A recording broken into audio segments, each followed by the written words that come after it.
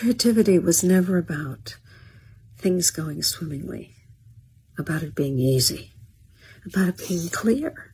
I mean, this is at a fundamental level. I mean, the evolution of life happened, and the evolution from single cell to complex organisms happened because there were challenges.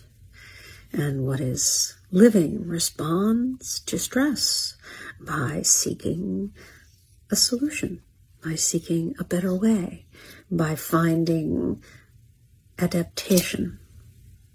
So creativity in the arts is essentially the same as the creative force of the universe. You may not like the dangers and the difficulties and the stresses, but that's what leads to transformation and breakthrough and growth. Shortcast Club